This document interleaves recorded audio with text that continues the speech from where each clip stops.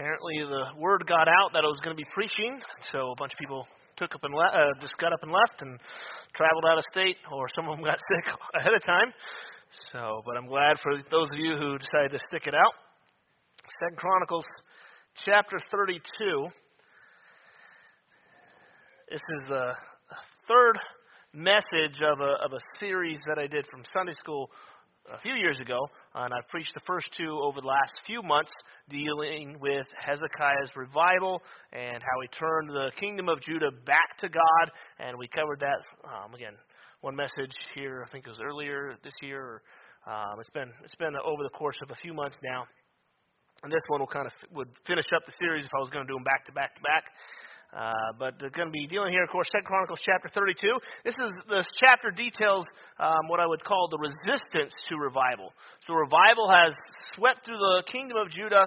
The nation is turned back to God. Again, Hezekiah started that in the first year of his reign, the very first day of his reign. He said we need to get the temple cleaned out and get the nation turned back to God. And then they said we need to celebrate the Passover and do it right. And so the celebration of that particular Passover was the greatest Passover seen since the time of Solomon, the Bible tells us. And then they went out and some of the northern tribes had come down from the kingdom of Israel, and they had partaken with them, and just really a revival swept through the land. They had false gods being torn down and burned, and it was just a great time, and that continued, seems like, for about 14 years. The chapter here that we're going to look at takes place in the 14th year of Hezekiah's reign. So there's been a long time of peace and prosperity, but now the attack is going to come. And whenever God's people are drawing close to God, be assured there's going to be a battle coming. There's going to be resistance to it. Satan is going to take notice and put up some resistance. And he's going to launch an attack against us. Again, this takes place, as I mentioned, the 14th year. So we've had 14 years of relative peace. And sometimes that happens. Satan doesn't necessarily attack immediately. He's going to assess the situation, plan out the best course of attack from his point of view before he launches an attack. He does not launch ill-prepared attacks. When Satan is going to attack a Christian, he has laid out the plan, he's studied us, he knows the weakness, and he's going to attack. That was one of the things when he was before God in the book of Job. He's like, I have no place to attack him. You've put a hedge around him. I have no place to attack him. That tells us that he has been studying Job for a long time, been looking for a place, for a weakness. And he hadn't been able to find it until God, of course, gave him permission. But he always he'll look at a life, and sometimes he'll attack instantly, and sometimes he'll plan it out a little bit. So we always need to be aware of that. When we never let our guard down. We must always be on guard against the devil's attacks. And this message is going to be examining the three main enemies that we face: the world, the flesh, and the devil, and how we can successfully combat them. So the devil, what's interesting about this is you have, just like in warfare, you have two foreign enemies, the world and the devil. They are on the outside. But then you also have what we would refer to as a domestic enemy, the flesh. And many cities or castles have resisted the attacks of the foreign enemy. They've beaten back the sieges and then fallen because of a domestic enemy.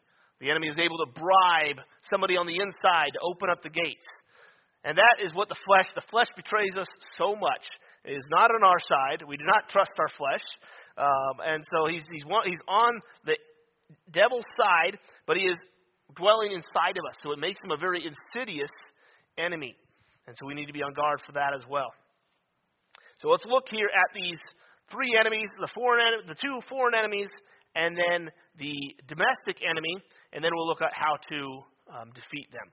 So the first one, let's look at the foreign enemies. Verse number 1, we see an enemy coming up against the kingdom of Judah. After these things and the establishment thereof, so dealing with the revival and the establishment of the kingdom, Sennacherib, king of Assyria, came and entered into Judah and encamped against the fenced cities and thought to win them for himself. Let's go ahead and pray. We'll get into the message this evening. Dear Heavenly Father, thank you for all you've done in our lives, Lord, and thank you for the great truths that you've given to us to cling to. And Lord, we know how the devil works, and as your word says, we're not ignorant of his devices, but Lord, I pray that we always be on guard against it, that you guide us with your word and with your spirit, and that we seek to please you with our lives and seek to glorify you and not glorify self. And Lord, I do pray for the requests that were asked this evening, that you meet each one according to your will. And Lord, I pray that you be with this message, fill me with your spirit as I preach, and I pray that we all use this time to leave here better, closer to God, closer to you than how we came in. And we ask these things in Christ's name. Amen. All right, so we have the foreign enemy coming, Sennacherib, king of Assyria. He's going to come in and he's going to launch some attacks against Judah. Now, this is obviously a very physical enemy for the kingdom of Judah, but we're looking at it from a little bit more of a spiritual allegory. And the foreign enemies will come in and attack the Christian. And, of course, while it is very popular in today's world to assimilate with the world, the church we see oftentimes seeking to lower the standards, become more like the world. God is very clear that any friendship with the world makes that person an enemy of God. You cannot have a friendship with the world and a close relationship with God. They are not coexistent. And so let's look now at the primary attacks, really, of each foe. What we would refer to as Satan launching the attack and then the world launching the attack to our Christian walk. And we see some of these attacks in our text here, or in this account this evening. So the first thing, what the devil, we're going to look at the devil first, is he's going to try to get us to doubt God. He's going to attack our faith in God. We see this a demonstration of this in verse 10 and 11. We'll read a few verses here, actually, to demonstrate this. This is Sennacherib has sent a servant down to basically launch some psychological warfare against the kingdom of Judah, starting in verse 10 of chapter 32. Thus saith Sennacherib, king of Assyria, whereon do ye trust, that ye abide in the siege in Jerusalem? Does not Hezekiah persuade you to give over yourselves to die by famine and by thirst, saying, the Lord our God shall deliver us out of the hand of the king of Assyria? Hath not the same Hezekiah taken away his high places and his altars, and commanded Judah and Jerusalem, saying, ye shall worship before one altar, and burn incense unto it, or upon it? Skip down to verse 16. And his servants spake yet more against the Lord God, and against his servant Hezekiah.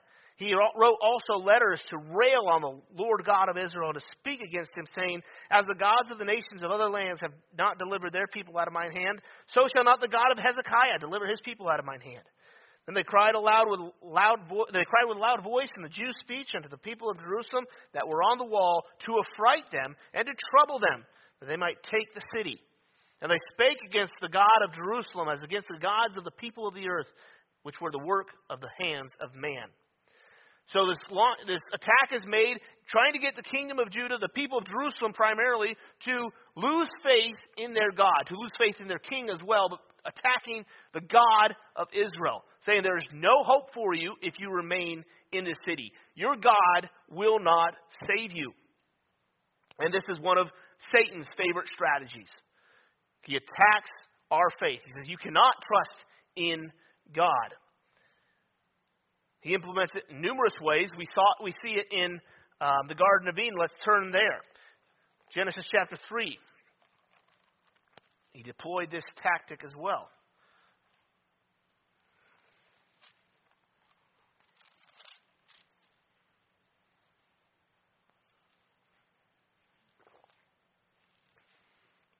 Genesis chapter 3, we'll start reading verse 1. It says, now the serpent was more subtle than any beast of the field, which the Lord God had made. And he said unto the woman, yea, hath God said, ye shall not eat of every tree of the garden? And the woman said unto the serpent, we may eat of the fruit of the trees of the garden, but of the fruit of the tree which is in the midst of the garden, God hath said, ye shall not eat of it, neither shall ye touch it, lest ye die. And the serpent said unto the woman, ye shall not surely die, for God doth know that in the day ye eat thereof, Then your eyes shall be opened, and ye shall be as gods, knowing good and evil. Against Eve here, he begins this temptation by casting doubt on the Word of God. I know God said you're going to die, but you won't actually die. You shall not surely die. And then he cast doubt on the goodness of God. When he said, for God to know that in the day you eat thereof, then your eyes shall be opened. God is withholding something good from you. This will be a great thing for you. You're going to be just like God, knowing good and evil. He's holding something back for you. He is attacking God's goodness, trying to get Eve to doubt God's goodness.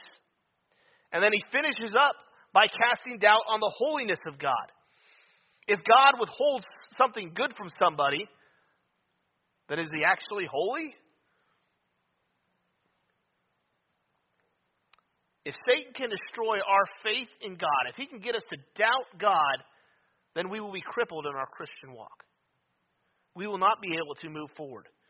We will not obey God if we have no trust in him.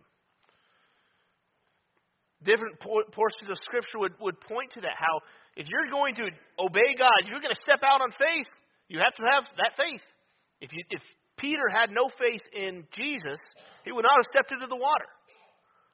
None of the other disciples did. Peter had a particular faith that moved him to action. But he never would have obeyed God. He never would have moved out onto the water if he had doubted God. If he had doubted the Word of God when Christ said, come, or if he doubted the goodness of God. If he thought he was just going to step out into the water and Jesus was going to let him drown, then he's not stepping out. Faith, of course, is the avenue that souls are saved. For by grace are you saved through faith.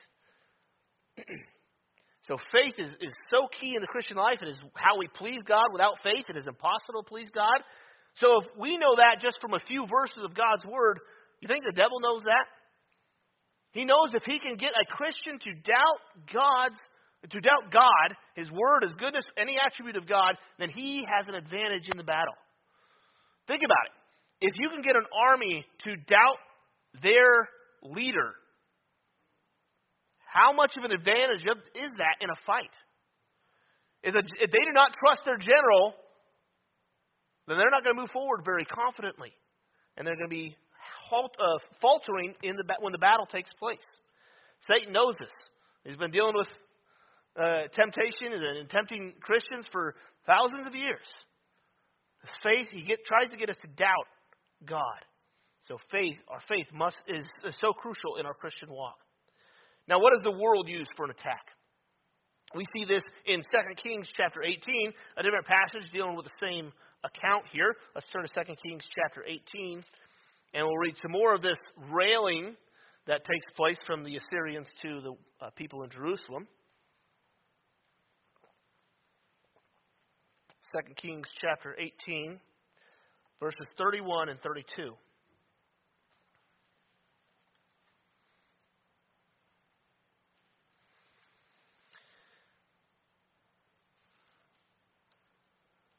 Second Kings 18, verse 31. It says, hearken not to Hezekiah, for thus saith the king of Assyria, make an agreement with me by a present, and come out to me, and then eat ye every man of his own vine, and every one of his fig tree, and drink ye every one the waters of a cistern, until I come and take you away to a land like your own, and a land of corn and wine, a land of bread and vineyards, a land of oil, olive, and of honey, that ye may live and not die, and hearken not unto Hezekiah, when he persuadeth you, saying, the Lord will deliver us.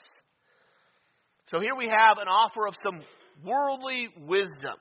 This is not a wise thing to do to stay in Jerusalem. Why don't you come on out, you surrender to us, and we'll put you in a good land. We'll take care of you. You'll have to stay and be in your own house for a little bit, but then we'll come and we'll take you out of that land, and we'll give you this very good land. It's going to be so good for you, so beneficial to you, if you just follow my advice. And boy, isn't that the world's call to Christians? You know, why in the world would you keep going to church 3 times a week? Why do you think you have to live by this certain standard? You can't go out and have fun like the rest of us. Man, that's holding you back from something good. You just need to leave the Bible behind, or don't take it so seriously. This, of course, is dovetailing right along with Satan's casting doubt upon God. The world tells us, don't trust in the Bible. It's antiquated. It may have been good thousands of years ago, but this is a different world now. Or why don't you just trust in our view of what the Bible means, of what the Bible says? And that's coming into churches quite prevalently. I was in a church. We were visiting family a few years ago. I was in a church down in South Dakota, and the message that the pastor was preaching is he's basically saying how you ought to love yourself. And he used the verse that we should love our neighbors as ourselves. And he was using that to say that we need to love ourselves.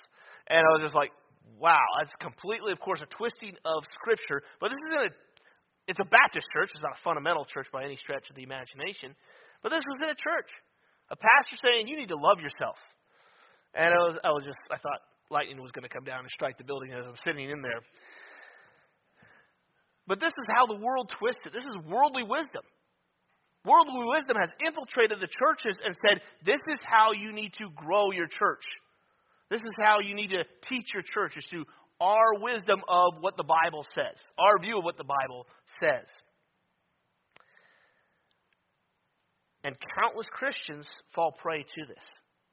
Just as Satan convinced Eve to doubt God, and guess what? If you doubt God, you have to trust in something. If you're not trusting God, you're trusting in something else. And that's where the world comes in as the devil's partner. Yeah, you can't trust God, but you can trust us. And they offer this worldly wisdom. And there will always be the contrast of worldly wisdom and godly wisdom. Let's see what worldly wisdom brings about in a life. Let's turn to James chapter 3. When you follow the world's call, things may go smooth for a little bit. But it will not last. James chapter 3, verse 13.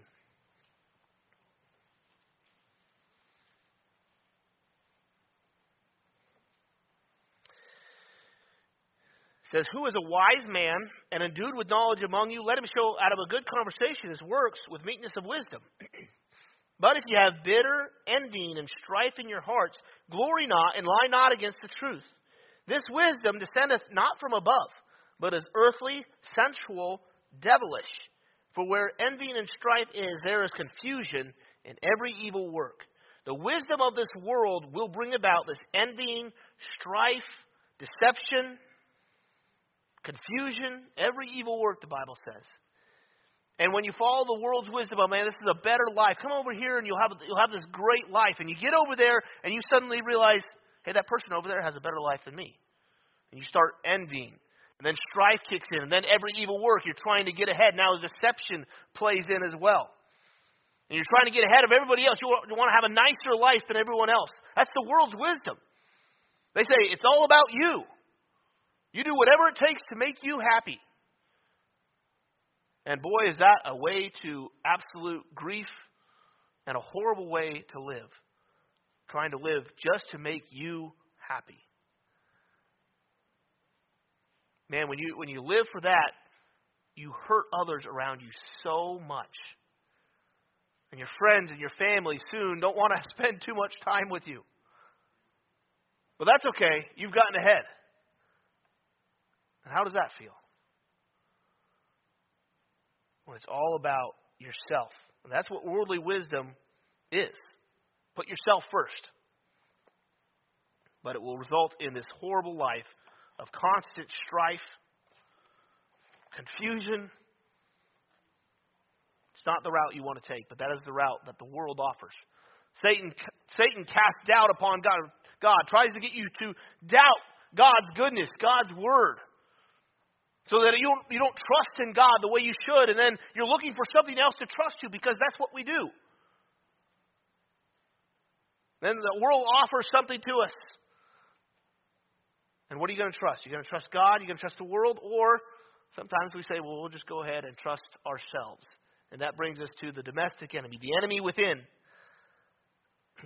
Let's look at verses 24 and 25 of 2 Chronicles 32. Back to our text. 2 Chronicles 32. We'll see Hezekiah himself fell prey to the enemy from within. He defeated Sennacherib. God defeated him. He trusted in God, and God defeated the Assyrian army. But Hezekiah fell prey to the domestic enemy. Verse 24 of 2 Chronicles 32.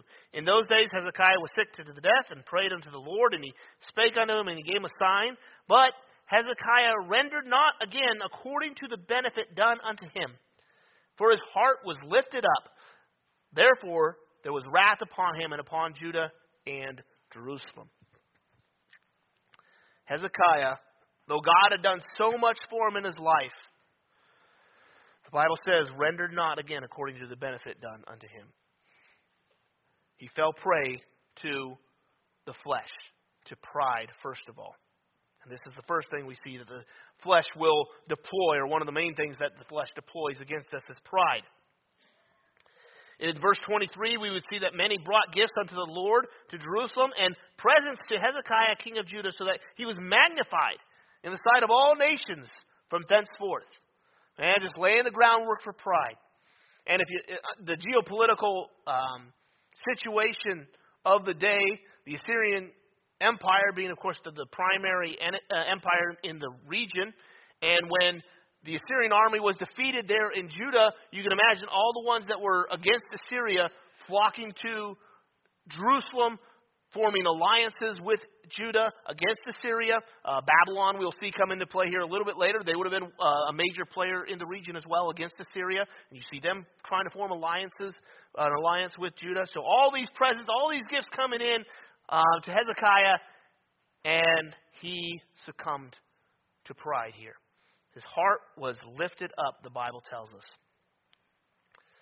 Now, pride is quite possibly the most preached against attribute of the flesh, and with good reason. Pride is the most covert sin that we face. It is the hardest sin to pin down. Oftentimes we think of pride as something easy to spot. You know, you can tell a proud person when they're walking around boasting. You know, you see that a lot in young men, especially through their teenage years into their young 20s. It's a common thing to see. But pride is also very, very insidious. And sometimes we have these other sins pop up that we're trying to squelch, and the reason we can't put it down is because the root of it is pride, and we don't even realize it. So we're just plucking the weed, and the root remains, and it's just going to keep coming back up and keep coming back up. So we must be on guard against pride. Of course, pride is what caused Satan to fall. If pride can take the anointed cherub and turn him against God, what do you think it will do against a human? It'll just twist us all around, and we won't even realize it. Pride is so dangerous in a life. I'm not going to spend too much time on this, but this is, again, a primary area of the flesh, where the flesh will puff itself up.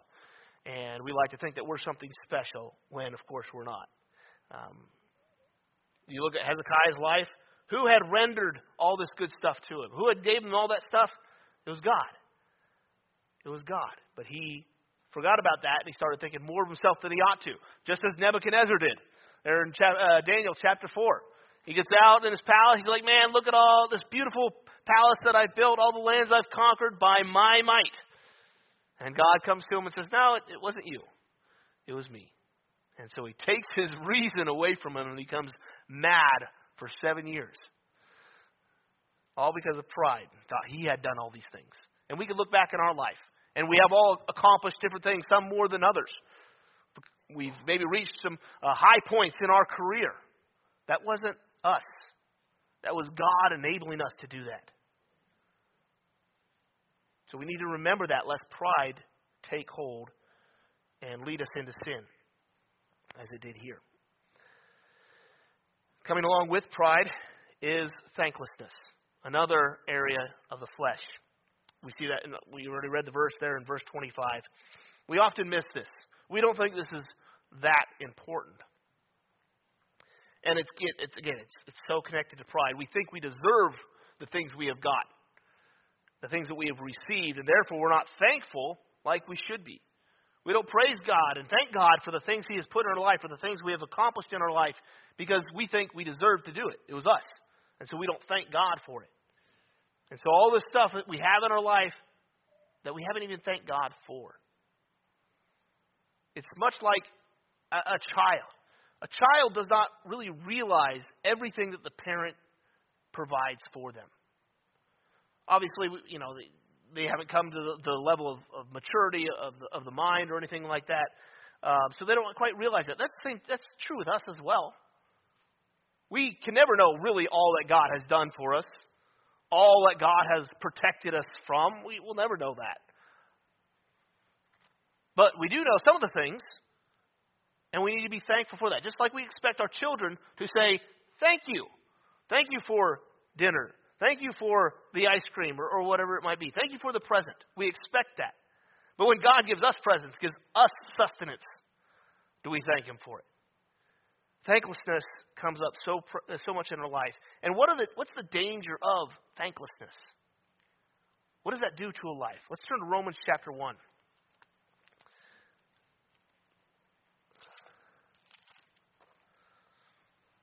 It has a huge, huge impact in our life.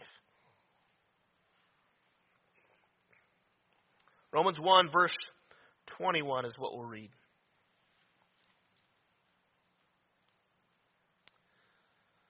It says, because that when they knew God, they glorified Him not as God, neither were thankful, but became vain in their imagination, and their foolish heart was darkened. And if you're familiar with the chapter, it's a downward spiral into depravity. Now, I'm not saying thanklessness was the cause or the only cause of this, but it's a huge contributor. They said, we're not going to recognize God as God. We're not going to be thankful for what He has done in our life, for the air that He has given us to breathe, for the health that He has given to us, the ability to go out and see things, this beautiful creation. We're not going to be thankful for that. And that played a major part into the downward spiral that we see here in Romans chapter 1. And it will severely hinder your ability to do anything for God when you are thankless. And the flesh will use us over and over again. And we are commanded in the Word of God over and over again to be thankful. When you see repeated commands like that, there's a reason. It's because it doesn't come natural to us. The flesh doesn't like to thank God or be thankful for other people, for other things. Who likes to say, thank you for helping me? I needed help. We don't like to acknowledge that we need help. So we don't like to say thank you when help does come. Psalm 100, verse 4 tells us to be thankful. Colossians 3:15, 1 Thessalonians 5:18. Just 3 verses. You can go through the Bible and pull out many more. These verses telling us to be thankful. And when was the last time that you pondered all that you had to be thankful for? To sit down, and this is something I'm guilty of in my prayer time. When was the last time we did a prayer that we never asked God for something? That we just thanked Him for things? That'd be a complete switcheroo on our prayer life for the most part. But He's done so much for us. Don't be thankless. That is what the flesh wants in our life, and that will cripple us. It will cause us to fall. And last thing, as we get back to the text, one of the strategies of the flesh is to get us to become careless. Back to 2 Chronicles 32. We'll look at verse 31. The flesh likes us to be careless.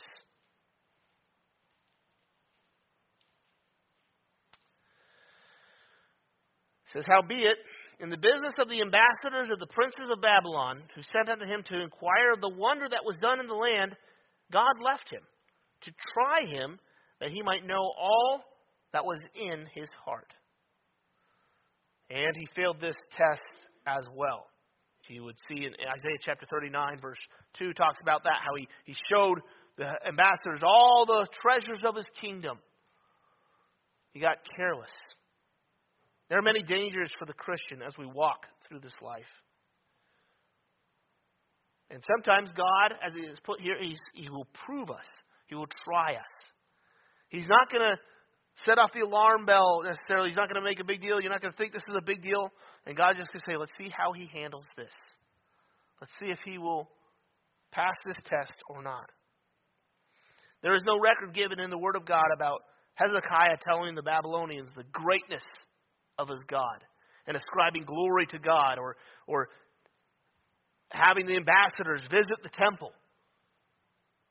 Solomon brought the Queen of Sheba to the temple, and that was one of the things she mentioned about the greatness of him, was his procession into the temple, into the house of God. There's no record of Hezekiah doing that. He was filled with pride at this time, and he got careless. Just defeated the empire of the world at the time. I don't have to be on guard anymore. These are my friends. But it was a mistake. Hezekiah focused on showing everything that he had accumulated instead of giving God the glory. He fell because he was careless in this regard. And how often do Christians let something into our lives that we do not see as a threat, but it ends up holding us back, even sometimes bringing us to ruin? We were careless. We didn't see it as a threat. There's nothing wrong on the surface. Let me bring it into my life. And it can quickly cause us to stumble. We grow careless, and we're not on guard, and it can make us fall just like that. Don't be careless. That is what the flesh wants. He wants you to grow complacent in your Christian life, to not be on guard anymore, to become careless. And Hezekiah fell into that. Now, how are we going to defeat these three enemies? Many avenues of attack that they use, and we just touched on a few. There's many more. How are we going to do this? Knowing that we have enemies and some of their tactics do not guarantee success. We must prepare for the battle. Too often we live our Christian life just trapezing along, and we go into a spiritual battle with no forethought or any idea of how to defeat the enemy. We often think we can go into a battle, into a spiritual battle, pray a few prayers for God's power, and the victory is going to be ours. But that's not how victory is won. It doesn't work that way. We must be proactive. Let's look at verses 2 through 5 of chapter 32 here. With the enemy that he defeated, Hezekiah was proactive in his approach. Verse 2 of chapter 32. And when Hezekiah saw that Sennacherib was come and that he was purposed to fight against Jerusalem, he took counsel with his princes and his mighty men to stop the waters of the fountains which were without the city, and they did help him.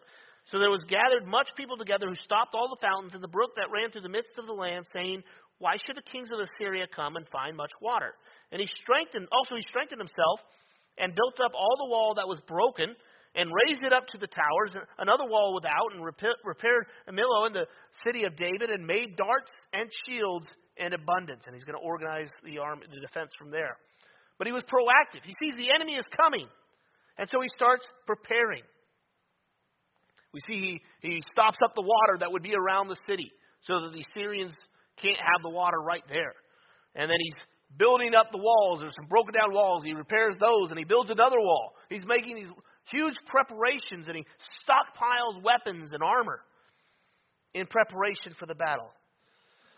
And if we do not make spiritual preparations, we can never hope to win the spiritual battle. Over and over throughout God's Word, we are commanded, we are exhorted to beware, to take heed. And this requires diligence. It requires us to think of our lives as a spiritual battleground, and that Satan can launch attacks at any time from anywhere. That's difficult to do hour by hour, because we live in a physical world. But the weapons of our warfare are not carnal. It's spiritual. It's a spiritual war, so it requires spiritual weapons and spiritual armor. So we have to constantly be aware that our life is not just a physical life. It's a spiritual battle. When there's friction between fellow believers, Who do you think is rejoicing? It's Satan. He's launched an attack, and he's made some ground. Our interactions with others, it's all spiritual. You cannot separate the physical from the spiritual. They go hand in hand. Yes, we walk in the flesh, but we do not war after the flesh. So think of your life. Think of the interactions you have with your spouse, with your family. It's either going to spiritually harm you or spiritually benefit you. So we must be proactive. We must take steps to strengthen our life, to strengthen our defense. Just as Hezekiah stockpiled those weapons and that armor and built up those walls, are we doing the same in the spiritual sense through meditation upon His Word or memorization if you have the ability to do that? Or do we stay active in our prayer life? Don't just have a time to pray in the morning and then not pray throughout the rest of the day except for meals. Keep that prayer life active as you're jumping in the car to go somewhere for work. Maybe pray for safety. Pray that you'll have good success on wherever you're going, what job site you're going to. Keep that prayer life active. Keep it continuous throughout your life. Pray without ceasing, we are commanded, with that principle in mind. Or as Ephesians 5 instructs us to do, speak unto ourselves in psalms and hymns and spiritual songs, singing with grace in our hearts to the Lord.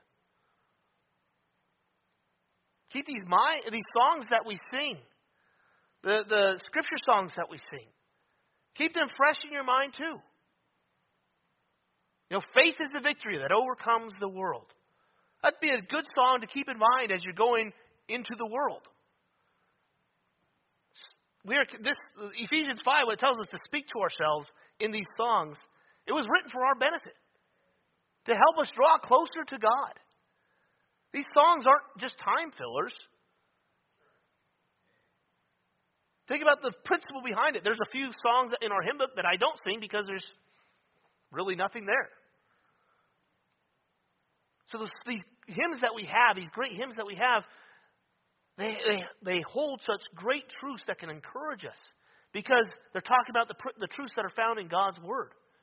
And we just remember songs much better than we remember verses, it seems. So these things, it can all help us. But are we stockpiling these spiritual weapons? Or are we preparing for that battle that is to come? Are we being proactive in the spiritual warfare? So that is one step to defeating the enemy. But also, we need to remember who we serve. Well, let's look at Isaiah chapter 37 for this. Again, this is actually Isaiah's account of what we've been looking at in 2 Chronicles. It's interesting. You have three accounts, 2 Kings, 2 Chronicles, and then Isaiah, of this siege. And you don't really find that in any other siege recorded in the Word of God.